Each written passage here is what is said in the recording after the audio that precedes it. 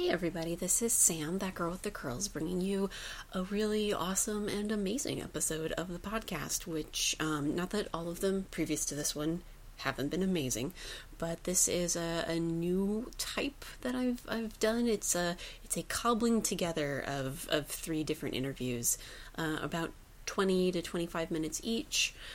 So actually might be putting me under the normal time I come in on a podcast, so hey, bonus.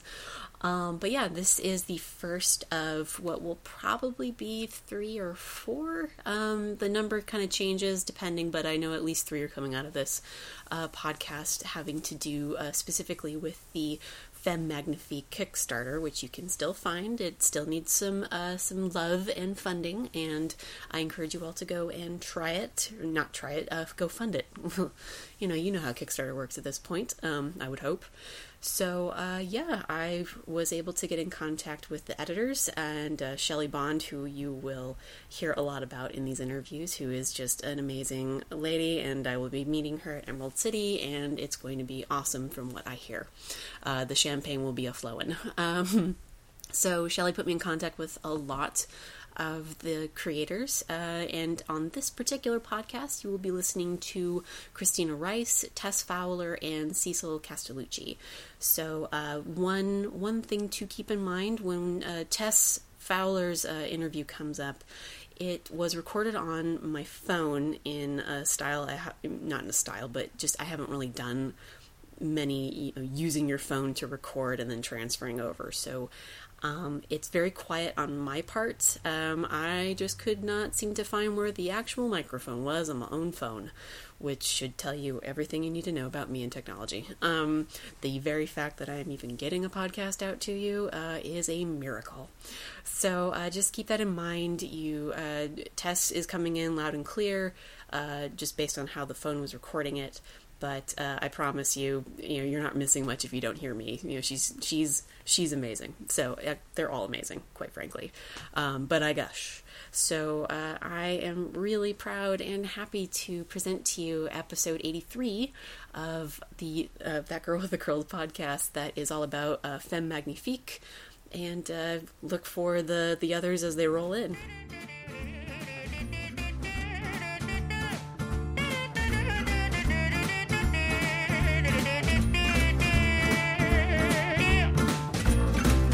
Donnez-moi une suite au Ritz, je n'en veux pas. Des bijoux de chez Chanel, je n'en veux pas. Donnez-moi une limousine, j'en ferai quoi? Offrez-moi du personnel, j'en ferai quoi? Un manoir à Neuchâtel, ce n'est pas pour moi. Offrez-moi la tour Eiffel, Christina Rice, welcome to That Girl with the Curls. Thank you for being here. Thank you for having me. Excellent. And the reason for this lovely little interview is that you are participating in an anthology called Femme Magnifique. I have to make sure I get that right every time. So you're involved as a writer, correct? Correct. Yes, I am a writer. Excellent. Yes, I was looking up. I was like, oh my God, she is the ponies, the My Little Ponies. Yay, ponies! Yay, yes. Ponies. So to just kind of start off the question. Sorry, I'm kind of a little tired right now. That's fair. So I guess why don't you inform people how you got involved with Femme Magnifique?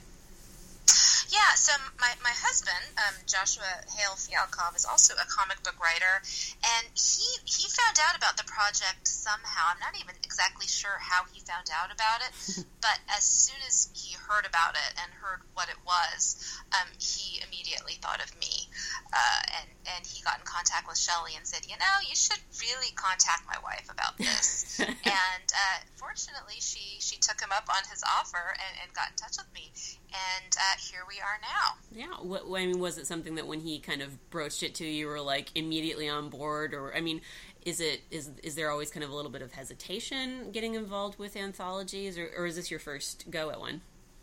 No, it's actually not my first go. I did, a couple of years back, there was a book called Colonial Comics, and so that was actually the first comic I ever wrote, and I did a thing about, 16th century schoolhouses. It was very strange. But No, I have an interest in, like, I've always been a big history buff, and particularly women. So I do like to focus on women, and I do like learning about women who maybe aren't as well known. And I actually wrote a full-length biography of a 1930s, 40s actress, Anne Dvorak, that was published about 3 years ago. So, and she's maybe not as well known as some of the other Hollywood actors of that time. So kind of these lesser known or not as well sung about historical women are something that's very near and dear to me. So which is why my husband immediately thought of me. And there was no hesitation. I pitched Shelley quite a few. Here, I can't just pitch you 3. Here's like 6. So it's like I have a whole list, and I have a whole anthology in me. There we go. It's like I don't even need other people. I got this. No, don't worry about done. it. Yeah, done. No problem. The next anthology that comes out is like, no, it's all by me. Haha. I could do it. There you go. See, as long as you dream big, just go for it. Yeah. Go for the gusto. What was it what drew you to Anna Dvorak? I saw her. God, this was. I hate to say it now. Over 20 years ago now. I saw her in a movie, this 1932 pre-code film called 3 on a Match, and it's this wild movie. It's 63 minutes long. Humphrey Bogart and Bette Davis are in it, but it's Anne that just absolutely walks off with the movie, and she plays a well-to-do society wife who gets bored and throws it all away for drugs and hot sex with Lyle Talbot, and she's amazing. Like you do. And it's fantastic. And I saw her in some other films and was just really quite taken with her and couldn't understand why she hadn't been a bigger star. And after a couple of years, I tried to find out information about her and couldn't find so much, and just finally said, you know what, if nobody's going to write her story, then it may as well be me. And then, 15 years later, the book came out. There you go. No, I mean, because I saw that you're also a librarian as well. As an archivist, I can relate to the plight of someone wanting to do a lot of research on someone who might not be as well known, or delving into kind of historical material like that. So I understand where you're coming from. And obviously I'm a librarian and an archivist, so I'm also just a research junkie. And so Anne proved to be, she fulfilled a lot of facets of my personality. I'm also a compulsive collector, and because nobody knew about her or cared that much about her, I found out, 20 years ago that I could collect original movie memorabilia on her, and so that appealed to my, defective collector gene. so I've been collecting. So now I have over 2,000 photos of her. Oh wow. Yeah. That's cool. Question mark. You're okay with this? Yeah, photos don't take up a lot of room, so yeah, it's fine. Okay. Wasn't sure if someone was like, "We're calling hoarders. Don't worry, it's fine." No, it's all. I'm an archivist. It's all very well organized, and no, it hasn't. No, my husband has not left me yet because of Anne. So I'm happy for you then. Yeah, thank you. Got a good one. I was actually, because when I saw that you'd written that book, have you ever? There's one that I'd picked up a while ago that's called "Go West, Young Women." And it's about the early days of Hollywood and how women were really involved in the early Hollywood system. I've heard of that one. I have not read that one. It's on my very long to read list. But there was also, along that same vein, there was a biography of Frances Marion. And it also included a lot of other women of early Hollywood. But yeah, they played huge roles in Hollywood, especially as scenarios and screenwriters, which I think a lot of people don't realize. Yeah, and they were saying, I think it was the Fatty Arbuckle his whole deal that kind of ruined it for women in general in Hollywood for a long time. Yeah, I think that might have had something to do with it. Also, I think when the talkies came in and the studios started recruiting a lot of playwrights from the East, and the playwrights were largely male. Yeah. So I think that played a role in it as well. Way to go, East Coast. Lots of factors. I know. Man. It's like, man, just ruined it for the rest of us. You're just like, sigh. So I guess in terms of Femme Magnifique, who was your inspiration for the story that you've written? Yeah, so the lady that I ended up going with is, her name is Agnes Aggie Underwood, and she was a reporter here in Los Angeles for a couple of local newspapers, and then she ended up being the city desk editor for the Los Angeles Herald for almost 20 years. And so she wasn't the first, but she was one of the first women to hold that position for a major metropolitan newspaper, and she's just fascinating. She's kind of like, I think in many respects, like Rosalind Russell's character in His Girl Friday, but in real life. Just, super, super quick and super talented, and just, in a profession that was largely dominated by men at the time. We're talking like 30s, 40s when she was a reporter. But she just had the respect of everyone here in Los Angeles, and she really became a legend. And I think a lot of people here in Los Angeles who are of the LA history buff type know who she is, but I think at large she's not quite as well known. And she's just she's a fascinating dame. Yeah. Oh, I love that you said dame. She really was. Yeah. Well, and it's interesting because women of that time period, because there's that cadence that the movies kind of brought us, like how we imagine people spoke back then. You know, it's that really quick back and forth that I remember watching the Hudsucker Proxy one time and just being like, wow, we are playing this up to the nines, aren't we, right now, Sam Raimi? Yeah. But was there, so with these stories, are you focusing on a particular moment in her life, or are you giving more of a biographical kind of like, here's the overall perspective?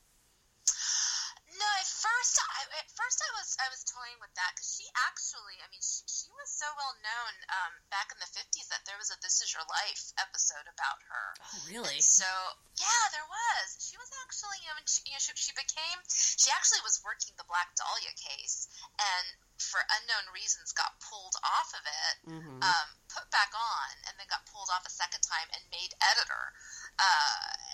But it was only 2 years later that she actually wrote a book called Newspaper Woman. So she did have a This Is Your Life, but no, I think one of the aspects of Aggie that I find fascinating is the way she would report on women's stories and the way she would interact with women, and so I think that's the aspect that I'm probably going to focus on. There was one case in particular. There was a gal named Nellie Madison who, she was kind of a scandalous woman in that she was married like 5 times. But her last husband was incredibly abusive, and she feared for her life. And one night they got into a fight, and he started throwing knives at her, and she had purchased a gun, and so she shot him. And it wasn't self-defense, but I think largely there was this bias against her, like as a loose woman who had been married multiple times, and she was sentenced to hang. And I think Aggie thought that it wasn't, it wasn't fair because it was self-defense, and so she actually helped kind of lobby a public campaign and developed a lot of sympathy for her.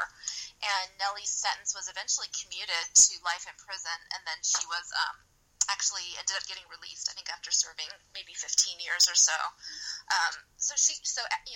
Aggie would report on the women criminals who are, a lot of them are fascinating, but I think in some ways she was also an advocate for women. Yeah, it seems like she just became kind of Nellie's champion, and so took up the cause. She did, and there was another gal, Louise Pete, who was pretty awful and murdered quite a few people before it all caught up with her, but after she was caught, all of the reporters were trying to get the story and saying, Louise, and Aggie was able to size up the situation and identify that this woman, even though she was like this horrible murderer, still fancied herself a lady, and so would call her like Ms. Pete, and the woman responded positively, and so Aggie ended up sitting next to her throughout her trial, and then when she was given the death sentence, Miss Pete turned to Aggie, like clipped her under the chin and said, "No, honey, don't cry." Oh, so my God. Yeah, so she really ended up yeah, having having a rapport with these women she reported on, no matter what their moral character was. But I do think that that's a really interesting aspect, and and she was able to use, again, she was in a man's quote unquote man's profession, but she was, I think, able to use her gender to her advantage a lot of the time. Yeah, it's very interesting that she's basically like humanizing people who, if these are male reporters, then they already have their, their biases, how this already works out. Like, oh, the loose women, like, obviously they're like this, which is that's really fascinating. Like, now I really want to read this. Yeah, she's fascinating, and I think she when people talk about her, it's because, she served that role as editor, that she was an editor of the City Desk for so many years, and, she kept a baseball bat at her desk for when publicists got out of control, and had a starter pistol that she would shoot off, I guess, occasionally if the newsroom got too out of control. Okay, but, I automatically love her. So. She's amazing, but I actually think when she was a reporter, I think her reporting is actually really fascinating, and and I also have in a manner of speaking kind of a personal connection to her, because she worked, most of her career was spent at the Los Angeles Herald, which in 1962 merged with the Examiner to become the Herald Examiner. And so my job as an archivist is I oversee the photo collection for the Los Angeles Public Library, and so we actually have the photo archive for the Los Angeles Herald and the Herald Examiner.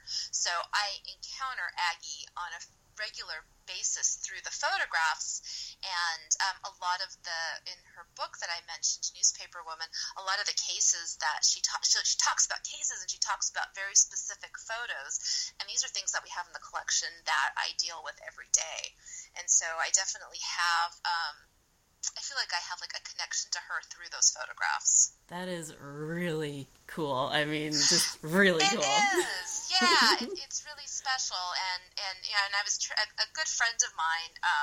Her name's Joan, and she's like an LA crime historian, and she shows up on like TV shows like Deadly Twins and Deadly Women and Deadly this and that. But she was the one who actually really turned me on to Aggie, and we actually she curated an exhibit for me at the library about 2 years ago. So so Aggie's just she's definitely a regular part of my life, and has. And so I just look forward to bringing her to other people. That's awesome. Do you already, I don't think it's been announced yet, but do you know who your artist is? Yes, I do. It is John Davis Hunt. Okay. And have you guys been exchanging, like, do you have ideas like how this is going? Like, how collaborative are you with your artist? Yeah, we've already started. So I already he's in the UK, so I have a book. The exhibit that I mentioned, we had an exhibit catalog that had a bunch of photos. So it's in the mail. It's on the way to him, and so we've been going back and forth. And he's already, I think, completely riveted by Aggie and really excited to dive in and get going. Cool. And are there? So you said it was Newspaper Women that she wrote? Newspaper Woman. There we go. Newspaper Woman. It was published in 1949, so it is out of print, but, sometimes I scored a copy on Abe Books at one point, so you can get it, and if you're in Los Angeles, the Los Angeles Public Library has a couple of copies that could be checked out. Sorry, go ahead. Oh, no, I'm just saying that, and I definitely recommend it. It was ghostwritten, so I don't know how much of it is like 100% her. And interestingly, the very first line of the book is something along the lines of "I am not a feminist," which I think is really interesting. But it does seem like the women who like really tend to to be those trailblazers tend to not think of themselves as such. I don't think she thought of herself as somebody who was breaking the glass ceiling in her profession. She just wanted to be a reporter. Yeah, no, I think that's how she saw herself. That's interesting. Yeah, how waves of feminism actually work. Where the especially like we're in the middle of. Are we in the middle of third wave? Have we gotten into the fourth wave yet? I don't know. I don't know. Yeah, so it's like one wave just kind of looks at the other wave and is just going like, nah, I'm not like that at all. Yeah, I'm just doing what I'm doing. Proto-feminism before it was.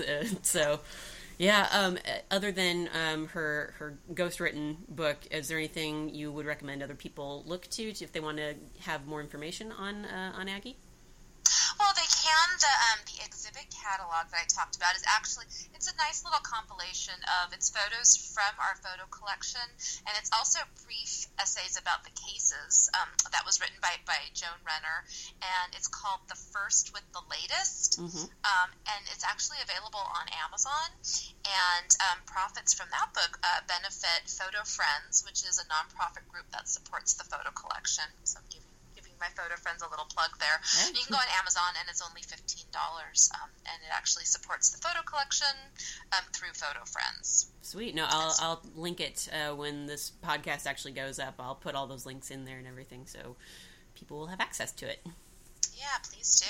And I can actually, as a librarian, I generally don't recommend Wikipedia, but the Aggie Underwood Wikipedia page was written by Joan Renner, who's kind of the Aggie expert who's inspired me. So I trust the Wikipedia page. You know that one was peer edited and is just perfectly fine. So. Yes, that one is accurate. As long as nobody's messed with what she wrote, that one is good. I will recommend Wikipedia. I won't do that often, though. First time recommended Wikipedia page. I think it is the first time.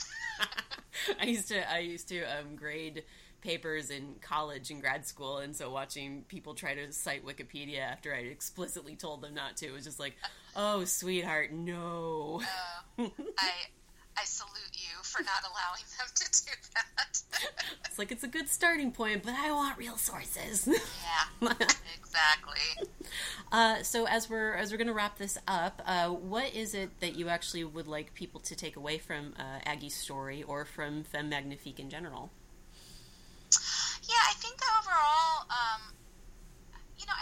think we all have the tendency to think of women from, particular eras and I think underestimate them, and a great example is one of the photo collections that we have within our larger collection at the library is another newspaper collection, the Valley Times, and it's a post-war newspaper archive, and so when I went in to start organizing it, I had a preconceived notion that I was going to find, June Cleaver and Donna Reed, because that's what the post-war woman was. Mm-hmm. That she was the consummate housewife, and she was, part of the PTA. And as I started going through the collection, that woman was definitely there, because that was certainly a role that women served.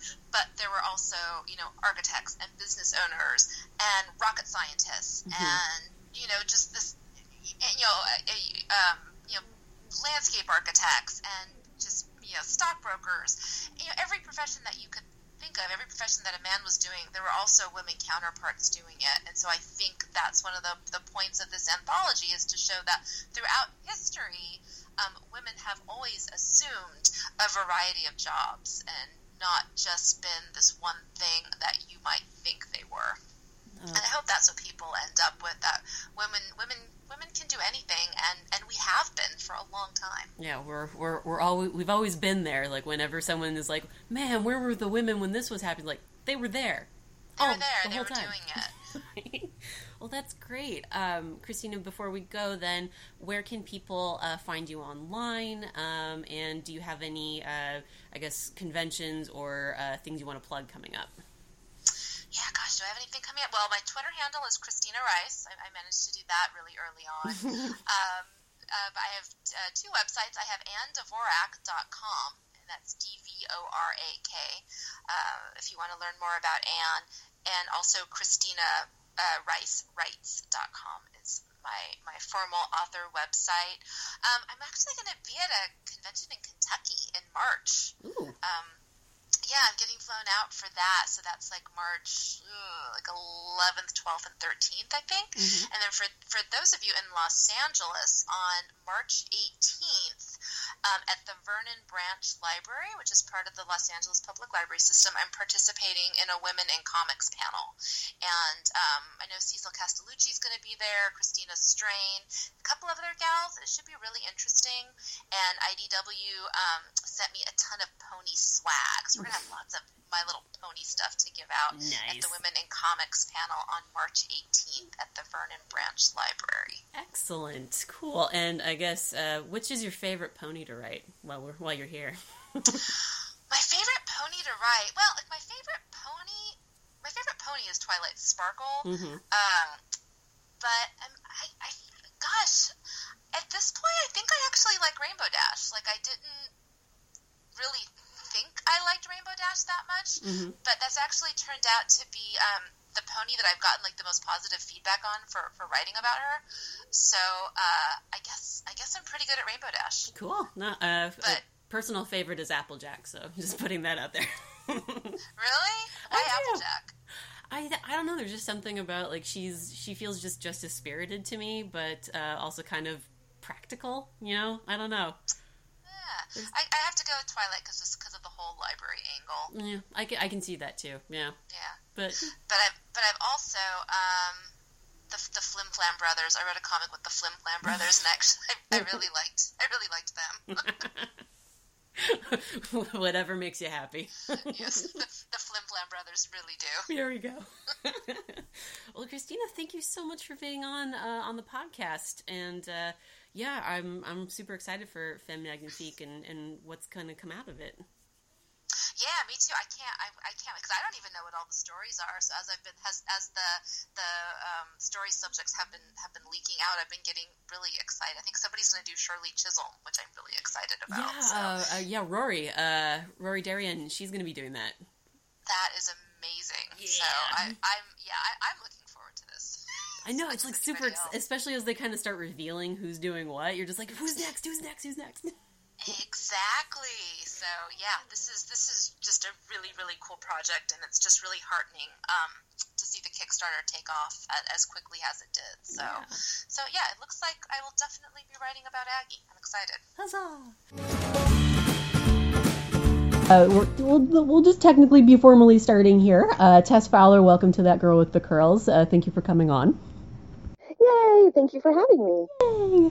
And basically, the reason you're here for now, I mean, I feel like we will end up doing a much longer conversation about many other things in the future. I'm just putting that out there and putting you on the spot now about that. Right on. But I'm in, whatever it is. Excellent. Awesome. Okay, right there, you sounded like my best friend Tiffany, so... now it'll be really hard for me to not like just start running into whatever I usually talk to her about. So, stay focused. But the reason you're here technically is you are involved with the Femme Magnifique Kickstarter and book that is definitely going to be Kickstart funded soon. Yes, ma'am. And I am having so much fun.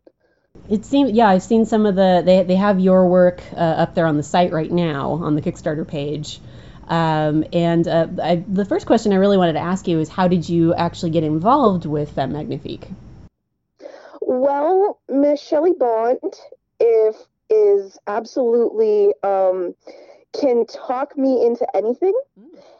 And when she called upon me to do this and a couple other secret things, I absolutely jumped in with both feet and said yes. This one specifically because she was asking for women I admire, women who have broken through the glass ceiling, women who inspire others. So I immediately was like, yes, I'm in, lead the way. This was so exciting. I wish I could have done more. Thus far, I've done one short, and I did the cover. I saw it on the cover. Like, that's Tess. She did it right there. It's. You have such a distinctive style, so it's always fun to see it. You're like, oh my God, Tess did that. What? Thank you. Plus, I get to see it on my wall every day too. So. True.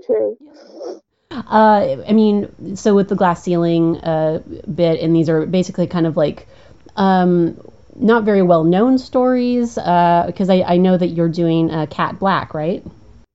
Yes, and Cat is the coolest person you could ever possibly follow on social media or meet in person. She is I can't help but gush. She's one of my heroes. She's one of those people who took the platform. I found her on Facebook, and she does not only YouTube videos, she's like, huge YouTube star, but she also just sits and talks on Facebook Live. And it's so cool. Like, sometimes she's just talking about, oh, look, what am I cooking? But then she will launch into, over a skillet full of food, she will talk to her phone about feminism and racism and transphobia and LGBTQIA issues. And it's amazing because she is so well spoken and so over the top passionate that the second I started following her on Facebook, like, my life changed. I was like, oh wow, there are women out here right now who make sense in this chaotic, maddening world. Yeah. There are women who are like, hey, no worries, I'm leading the way. And I couldn't help but jump at the opportunity to just say thank you in art form to her. And there were, of course, so many other women I wanted to draw and put onto paper, but she absolutely was at the forefront of my mind. And what's awesome about Femme Magnifique, I'm so sorry to be ranting. No, what's awesome about Femme Magnifique is that a lot of these are stories of women you may not have heard of. These are stories of women who, they're not necessarily teaching you about in history books, or if they are, this is just a little bit more information. And plus, oh my goodness, some of the artists that are in here alongside of me are just not to be believed. I mean, it's so cool. Yeah, so I'm so sorry for gushing. Gush away. No, it's a who's who of the comic book, writing artist world. I mean, like, I love how they're kind of parsing it out. Like, every day we're going to reveal to you a story. It's like, oh my God, now you're just making me want this more and more, because we got like 9 up right now, and that hasn't even like scratched the surface of who's involved with this. Yeah, exactly. So it's so cool to kind of see more and more people who, I mean, a lot of, people like me who are in the comic book world and, and have interviewed a lot of people for this podcast and everything, to see them show up and be like, oh, I know that person. Oh my God, I know that person. Oh my God. Exactly. And now with your story about Kat, I mean, not to like get into spoilers or anything, but are you doing more, you said a thank you to her, are you doing more like a moment in her life or an overall kind of, or it seemed from the artwork that they've got up there that's a bit more autobiographical about how you came in contact with her? It technically is one really long thank you, which is also informative. It's very hard to decide with someone like Kat, like, what are you going to put on paper? Because she does so much. So I wanted to touch on, all of the cool stuff that she does for the world, for, the community. But I also wanted to just pour my heart out to her because she changed my life. She gave me so much hope. And that's what I feel like she could give to those who don't necessarily know her name yet. Yeah, no. Actually, I do follow her on Facebook as well, and it's just so refreshing to see just people who are, I mean, it's weird because you want to think of yourself as brave, and then you see people who are like out there doing things, you're like, wow. And it's just like, wow, you're doing Exactly. And she's, a good 10 years younger than I am. And I'm like, I want to grow up to be like you. Like, you are so cool. And she's changing lives. And, I'm making comics for a living, man. I am not as cool as this. So. Well, you're pretty cool to meet, Tess. I'm just going to put that out there. Thank you. I'm just saying. Yeah, that just sounds so awesome. I mean, and what I am loving about, because doing these interviews and then just looking at how people are approaching the project, like you're doing more of a general thank you to Kat while like showing how much she means to you, whereas others are doing like straight biographical, choosing a moment in time or something like that. So that's what I'm really looking forward to with this anthology, is like all the ways that these women can be presented throughout history and time, and just like here's just an iota of what is so cool about them. Exactly. And my hope with it is that by having this all in one spot, that we will inspire people to learn more about, like, oh wow, this person is really cool. Let me, go hit Google. Let me go buy one of their books. Let me go buy their music. Let me go, learn a little bit more. Yeah. No, you guys should just put a bibliography together at the end of the book. Yeah, exactly. Here's all the websites you can go to. Like, I come from a background of writing a lot of history papers, don't get me wrong. So the bibliography and the footnotes was always a big deal.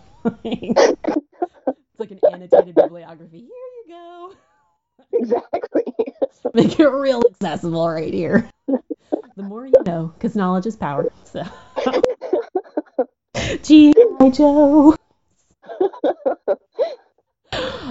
So these are running a bit short with this, because it's obviously like focused on the one thing.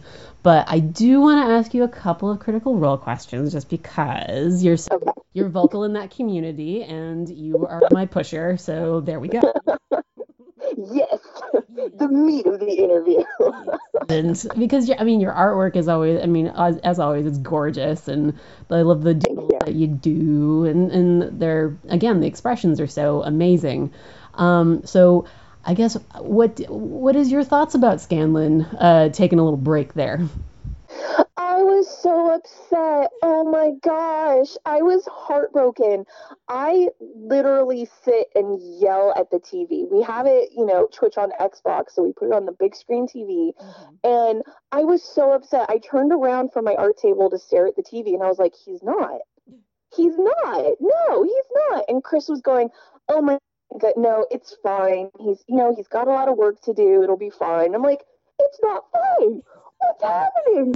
And of course, I'm in the Critical Role tag on Twitter. I'm live tweeting, and I'm angry and I'm upset. And then you have, Liam O'Brien and Taliesin Jaffe, who decide to just go full on improv and pour their hearts out. So of course, I'm like halfway in tears, like, dude, you're breaking up the Beatles. What's happening? And then once he was gone and we realized it was real, I'm online furiously typing with people, this really just happened. Oh my God, Sam's coming back, right? I don't understand. And then for him to turn around and spoilers, anyone who has not watched the episode, turn us off now. To have him turn around and bust out this other character, I'm yelling at the TV, no,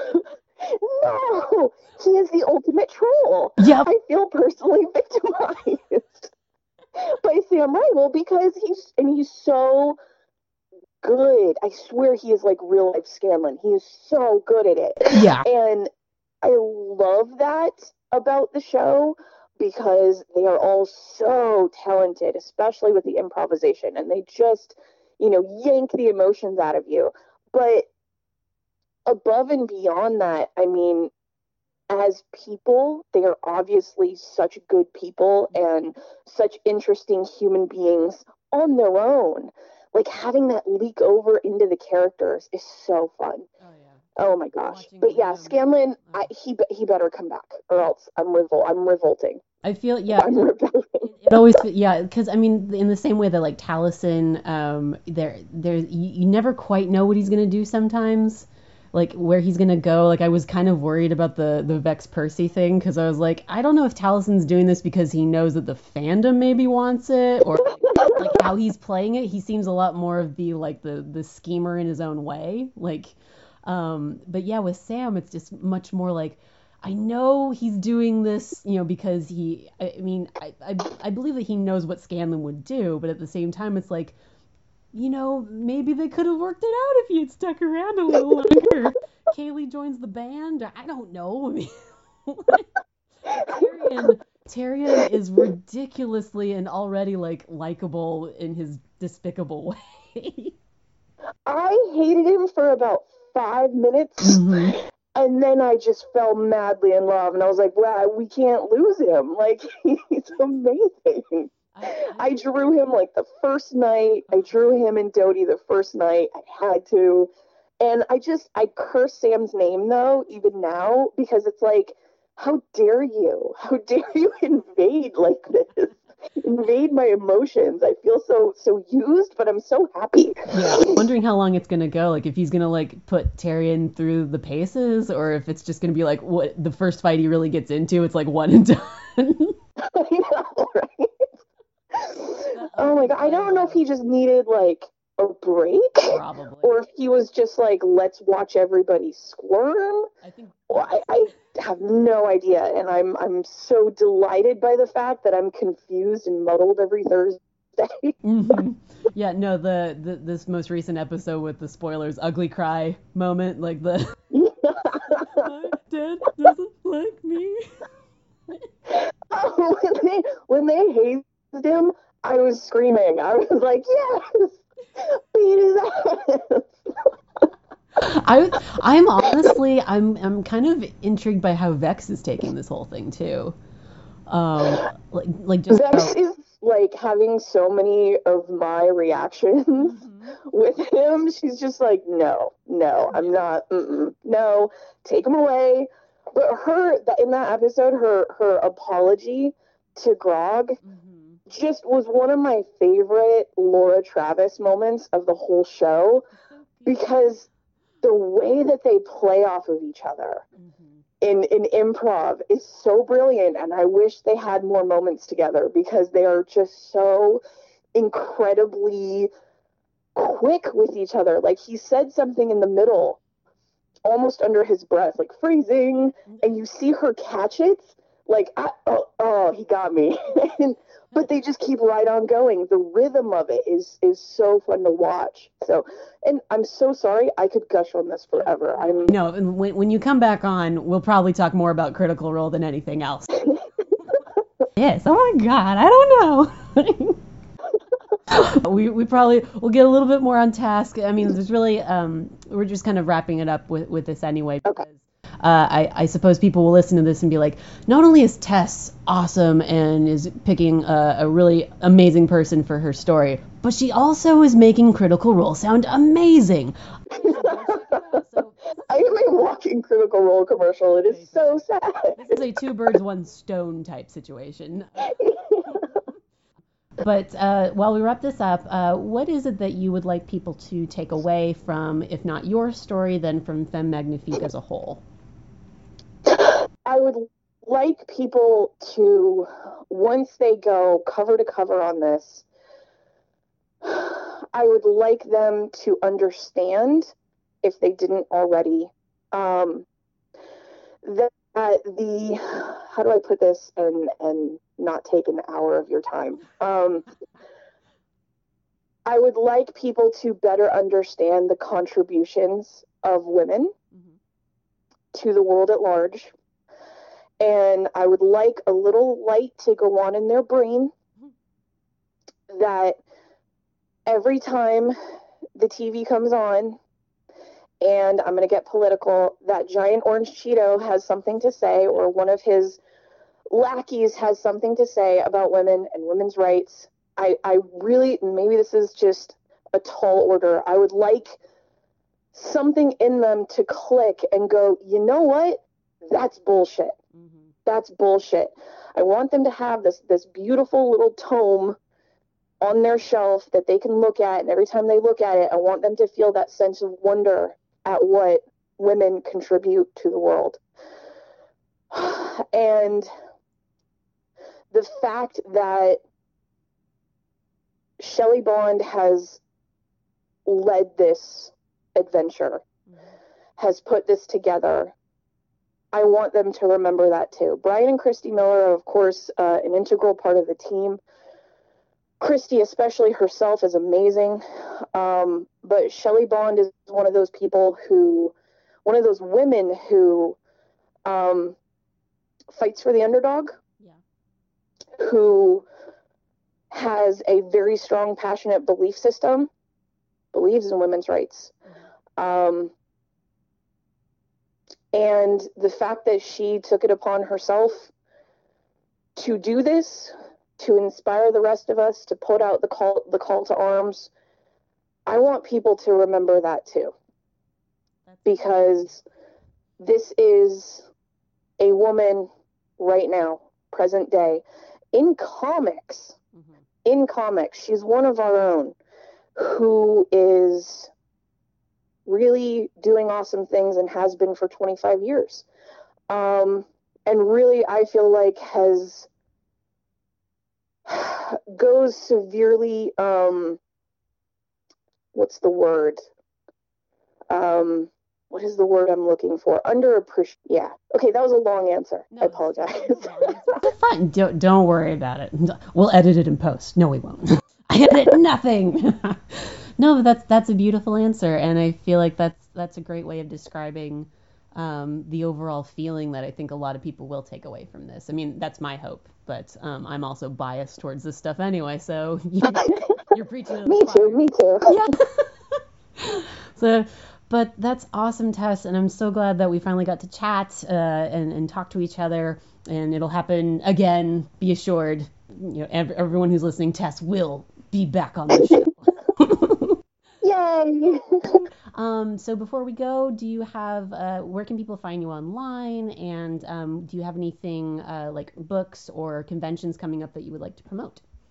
People can find me everywhere online. I am literally on every platform. But if you want to interact with me directly, personally, hit me up on Twitter. Just search my name, Tess Fowler. That is the best way, and I'm very responsive and very talkative.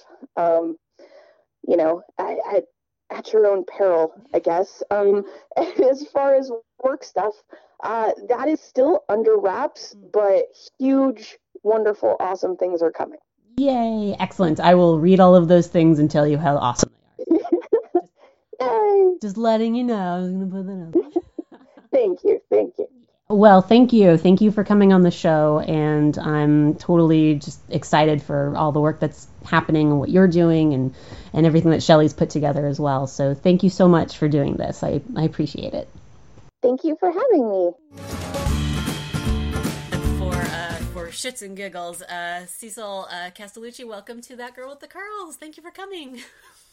Thank you. Thanks for having me. Yeah, no, I've been real excited. Like, there's so many people who wanted to talk about this project, so I'm super excited about each and every one of you. It's so awesome. Yeah, I think it's going to be a great project. I mean, Shelley, first of all, puts together a great book all the time, but I mean, I think this project, like with all the different women that are being selected to be talked about, and also all the just creators. I mean, it's such a stellar, you know, starry sky of authors and illustrators. It's just incredible.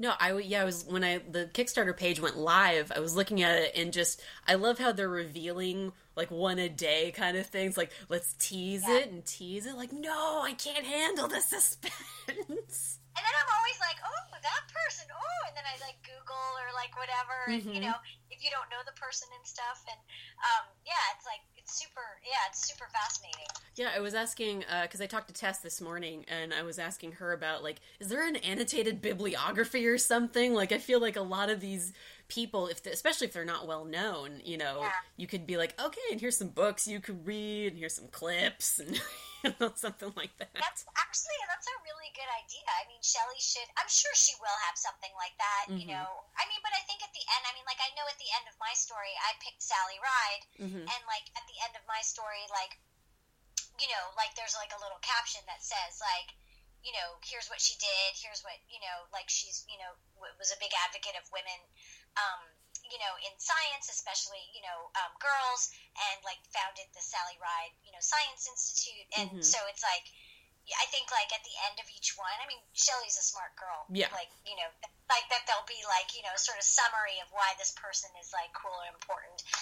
Kind of you like know, and also that's what, you know, it's like, I think with anthologies, sometimes people, you know, they just kind of go to the thing that they gravitate to. Mm-hmm. Definitely. Yeah. I mean, and there could be like the more you know kind of little thing, like that little star going by, like, here's some extra stuff you could look at. And I'm always cool because I'm a historian and an archivist. So like seeing that kind of stuff, we're like, oh, good, more information. I'm always happy about that. I think what seems to be really special about this one is that it's really, it sort of feels like it's the personal story about why that woman is important to you. I mean, for me, I know, like, I wrote my story and it was like why Sally Ride was a influence to me, or why she's a muse, or, you know, to me. And so I feel like it's not just like a straight biography kind of thing. It's like sort of more like how a woman impacts you in particular, you know? Yeah. And that makes it universal. Well, in that vein, if I don't know if it's really a spoiler thing to talk about Sally Ride and like her influence on you, but like what was the motivating factor behind doing Sally Ride? Well, I'm a very big space enthusiast. I absolutely adore outer space, and like I'm always aware of who's on the International Space Station. Like right now, it's Peggy Whitson, and so I just have always really loved outer space, and I think for me it was like, you know, when I was growing up, a lot of the times when you saw the astronauts, they were all boys, you know, and so when Sally blasted off, it was like finally I was going to space, you know? And so and I think that like the whole sort of NASA shuttle program, you know, really, because I came of age during that time, really sort of cemented itself as space being a muse for me, and you know, continues to be inspirational and stuff like that. Yeah, because you write a lot of sci-fi fantasy, or mostly sci-fi stories that tend to involve kind of the exploration of space and effect on people. Totally. And actually, you know, it's like for my novel Tin Star, I had a spacewalking scene, and I reached out to NASA, and NASA you know, connected me with an astronaut who's a spacewalking expert, and I got to talk to him, and actually we've become friends since our first conversation. His name is Rick Mastracchio. He's amazing. And so I was able to ask him a bunch of questions. Now, of course, like, you know, my book was fiction, but it was really great to like have some kind of base for the scene that I was doing that was like sort of a real, you know, thing. And I love science a lot, and you know, I feel like with fiction, especially with science fiction, that it's really great to sort of springboard from sort of you know, real science things. I find science to be inspirational for storytelling. Yeah. So. Do you like to go more hard sci-fi, or do you like to go a little bit like the mechanics are a bit loosey goosey on that one? Well, I mean, I guess it's sort of like what I would call a hybrid, because like, for, you know, Tin Star is the easiest example because it's the one that I've been talking about all day. Yeah. Hybrid.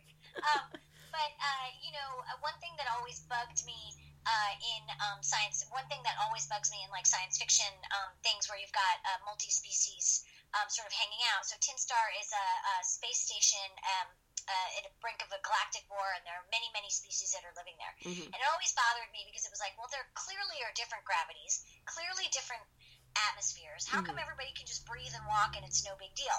So I was like, okay, well, how about I decided that there must be like a base atmosphere where life springs up, you know, like has these certain elements in it, some more, some less.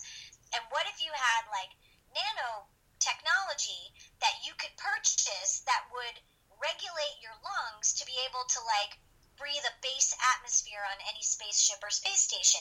That way you could have most of the species not have a mask. Yeah. Or like wear a spacesuit, and that way, you know, it sort of made more sense. So that's not hard science fiction, but it kind of comes from like thinking about things in a logical fashion. Yeah. You know what I mean? Trying to ground your reality. Exactly. trying to ground the reality and just sort of say, well, nanotechnology, it is conceivable that nanotechnology could regulate the gases in your life. I mean, that could, why not? It's possible. Someone might do that one day.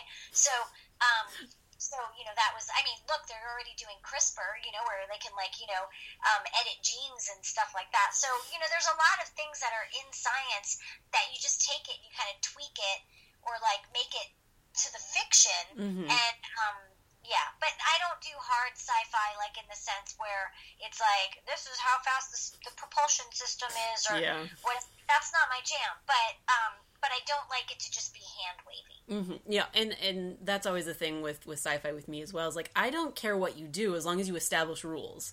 Because once that's there, then that's great because then I can follow your reality. Exactly. Yeah. So, and that's what I'm into. And so, for a lot of that stuff, I go to science. And so my love for space, it stems from Star Wars. That was sort of the first. Big Star Wars thing, Star Trek as well, mm-hmm. and then I think that when the shuttle program started, it just became something that was a real thing. People mm-hmm. were really going to outer space and stuff, and like I said, I'm always I follow any astronaut that's on the space station. I'm following them on Twitter, you know, and I just am always looking at all the space news and looking at satellite pictures that JPL, NASA, all the projects are sending back Curiosity. Mm-hmm. I just find it fascinating, and so Sally Ride was my choice because she was a woman and she was the first American woman to go into space, and so for me, like I said, it was I finally got to see myself going to space. That's so cool. I mean, I know that we're getting into those discussions now of regular people being able to go into space at some point. I know that Elon Musk and everything. Will you be on the first shuttle that goes in with the passenger? Hey, if Virgin Galactic wants to give me a ticket, I don't have the $2 million, but if they want to give me, I'll go. Yeah. I mean, I'm not going to say no. I'll be scared out of my mind. Right. But I'll go. Yeah, for sure. But yeah, I think, it's interesting because I remember when I was young, people would say, oh, when you grow up, we'll be having picnics on the moon and stuff like that, mm-hmm. And obviously that didn't happen, but I really do think that, it's fascinating to be in a time where we explored our own solar system. Mm-hmm. It's we just saw pictures of Pluto. Yeah. For the first time last year, mm-hmm. and Saturn's rings, and we've been exploring, for my whole life, we've been exploring our solar system in a really detailed way. We've discussed, even though we already knew it, and mm-hmm. we could, Galileo, looking at the thing, but we really have explored.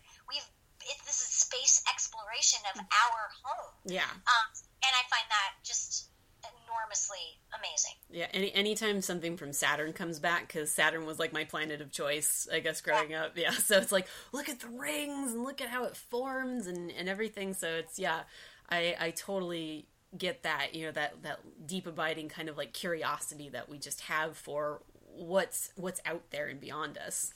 Yeah, they're gonna smash Cassini into Saturn pretty soon, I think. So you're gonna have to watch that. Definitely. That's cool. Can we watch it in real time? March or April? Ooh.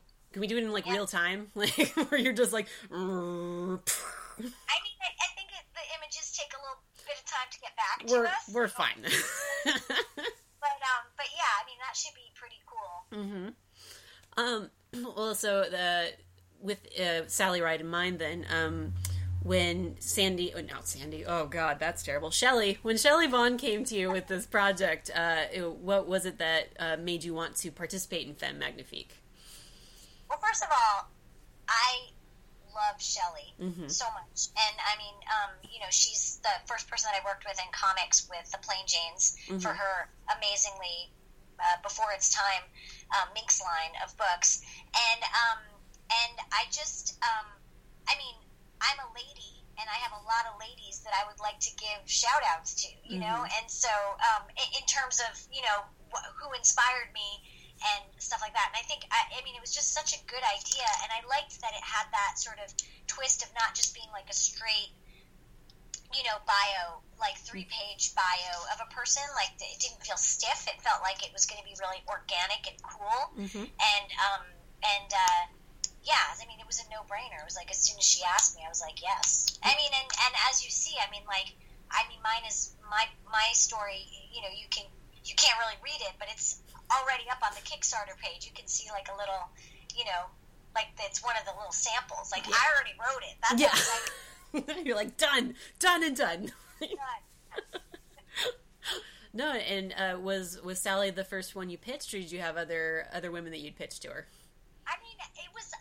She said, why don't you come up with a list? And I was like, sure, I could do anyone, like Sally Ride. She was like, great. Like, okay. Sure. Like, you know? Done and done. You know, there might have been other, maybe like filmmaker people, like maybe Ida Lupino or Maya Deren could have been like, you know, somebody that I would have, you know, that I would have liked, you know, but just those, I mean, Sally Ride just sort of, she captured my imagination at like the exact time where I started to sort of think that I seriously wanted to tell stories. So it just sort of felt like that was the most natural person. Yeah, no, that's awesome. I mean, and that always sticks with us, like that first person that really like inspired us. You know, you're just kind of like, I want to be like that, and so it's so cool that you now get to like make this little tribute to her. Yeah, exactly. Yeah. And so we're kind of around the time that we'll wrap this up, but what do you hope that people get from Femme Magnifique, if not from your story, then from the anthology as a whole? Well, I mean, I think it's kind of goes back to what we were saying at the very beginning. I mean, there are so many incredible women who not everybody knows everybody. Not everybody is aware of every single amazing person on the planet, you know? And so I think that a book like Femme Magnifique really shows the sort of, you know, width and breadth and depth and diversity of like amazing women, and that like how someone can be amazing in a way that you might not even think. And I think that that's like, you know, like it does, you don't have to have like, you don't have to be, you know, like Marie Curie or something, you know, although you could be. Yeah. You know, but like there are plenty of other women scientists who, you know, have done just astounding, amazing work that, you know, that maybe if we don't read Scientific American, we wouldn't know about, you know, and most people don't read Scientific American. So I think that the thing that it does is it sort of gives focus and sheds a little light onto a lot of amazing things that amazing women are doing or did, and you know, I think like historically it's going every which way but loose, you know. It's like from what I've seen, and I don't want to like spoil anyone's person for them, but you know that it's not just like 20th century women or 21st century women, you know, it's like it goes all through history. So I think on you know, great things that people have done, it's good. Yeah. No, I was talking to a friend of mine about that, because it's that idea that when you get that, you know, it's usually a guy who's just kind of like, man, where were girls like you and blah, blah, blah, blah, blah. It's like, well, we've been here the whole time, you know. You just weren't paying attention and didn't care. Yeah, and actually it's like, you know, it's like in every single sort of like cool group of any like, you know, any movement that ever happened in any kind of history, there was always one lady that was there too. So true. There was like one, she was somebody's lover sometimes, you know, but she was like in the room talking with people, doing the stuff, you know. There was like, you know, she was like somebody's mom, she was like somebody's sister, she was somebody's friend, she was just like her own, all of them being their own person, but there was always a lady in the room. Oh yeah. Sometimes they were... Yeah, she was perceived, you know, is like, you know, is sort of the different thing. I mean, just look at that great movie, Hidden Figures. Yeah, definitely. I mean, like, you know, it's like we wouldn't have gotten to space without those ladies. Pretty much. But for a long time, nobody was talking about those ladies that were in the room. Well, and exactly, it's the having the ability now to really tell those stories, and in a way that is not only digestible for people. I mean, these are short stories, but also makes them, digestible, accessible, and conveniently packaged in one book. So. Yeah, I say, give me all the stories. I'm a greedy guts. I want all the stories. I want to see them. I want to read them. I want to know about everybody. Yeah. No, I'm with you on that one. Definitely, it's just like there's got to be more. Just stuff it in my mouth. Exactly, more. Like in my craw. Exactly. Well, and I'd be a little remiss if I didn't at least ask you a little bit about Shade the Changing Girl, because it is such a wonderful little comic over there for Young Animal. Oh, thank you so much. I'm so glad. Yeah, I mean, it's just one of those, especially like taking a character that was a male character and then giving it to a female character now, and just how you can change the aspect of storytelling through that lens as well. And then just looking at like mental, I don't want to say mental illness so much, but just like how she processes the world, and in that. Right. That just love the use of color and the use of storytelling and the art. It's such a really good book.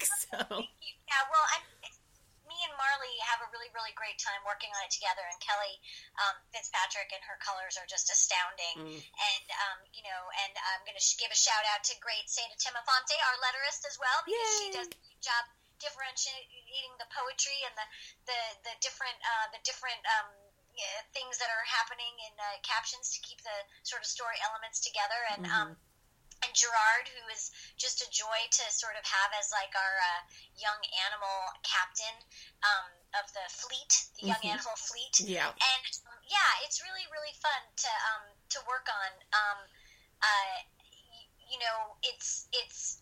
It's really fun to sort of get to fracture a character that is cult beloved by many, many people, and to sort of give nods and echoes to what came before, but to also like make it completely our own. I think it's really, I don't know, it's so special. And for me to work on, it's just an absolute joy, and it's a joy to read. So there you go. I hope you like what's coming down the pike, because it's going to get crazier. Well, oh my God. No, and what, like you mentioned with your letterer, if you really want an example of how letterers really save comics and make it like, if we didn't have them, it's like no one would know what's happening. So. Exactly, yeah, because I mean, there's especially in Shade, where there's there's the poetry that she's obsessed with. That's the Rack Shade poetry, and then there's her thoughts, and then there's, I don't want to spoil it for anyone, but there's someone else's thoughts, and just there's a lot of moving parts, and so I think that that really comes into play. I mean, Kelly's colors come into play. Marley's art and the way she pushes things off the panel are just, I mean, it's just absolutely astounding. I love it when artists break the structure of the panels and everything. I mean, I know a lot more people are doing it, but when it's done really well and it services the story in such a unique way, it's so awesome. Yeah, and it's great because it's like, it's like when you're dealing with a character whose whole superpower is madness and everything around her is mad, you can, I can write panel 1, panel 2, panel 3, panel 4, which I do, but like, Marley knows that that's just a suggestion. It's a guideline. She can just kind of like, she can interpret that however she sees fit. And I mean, certainly I write in there like, this will probably go mad, but like I don't say she walks into her own mouth, you know what I mean? Like, because like Marley just decides like, from what I've said in the panel, like close up of her face, like, that like, oh, it'd be cool if she had, if Loma walked into her own mouth or something, so it's just kind of cool. Like, it's a really great collaborative process. And, I mean, even though Shelley's no longer at DC, I mean, Shelley is the one who put together the Shade team. And so, she really knows how to, like, sort of put things together, I think, very well. Yeah, exactly. Like, if not Shade, then this Femme Magnifique thing is just completely, like, Oh my God, there's so many people. It's so cool. And so, first of all, Cecil, thank you so much for coming on the show and just being a part of this just rad book and everything. So, before we go, where can people find you? And is there anything you would like to promote, like a con or a book that's coming up? Yeah, thanks. Yeah, okay. Well, first you can find me on the internet on at Twitter. I'm at Miss Cecil, and my website is misscecil.com. And on Instagram, I'm Cecil Seaskull. So I love it so much. But it's Cecil Seaskull. Figure out how to spell that. It's the ocean and what's in your head. And I have a new book coming out on Dark Horse. It's a graphic novel. It's historical fiction. It takes place in 1932, and it's about a girl who runs away from home and dresses up as a boy and rides the rails as a hobo, and sort of figures stuff out in America. Of course. Yeah. So I'll be doing that, and then I'll be at WonderCon in Anaheim. That's upcoming. So okay, cool, excellent. Once again, Cecil, thank you so much for coming on, and I'm looking forward to everything you're doing right now. So. Thanks so much, Sam. Yeah, no problem. And as always, goodbye, everybody. Bye, everybody. Moi je veux crever la main sur le cœur. Allons ensemble découvrir ma liberté. Oubliez donc tous vos clichés. Bienvenue dans ma réalité. Je veux de l'amour, de la joie, de la bonne humeur. Ce n'est pas votre argent qui fera mon bonheur. Moi je veux crever la main sur le cœur. Ensemble découvrir ma liberté. Oubliez donc tous vos clichés.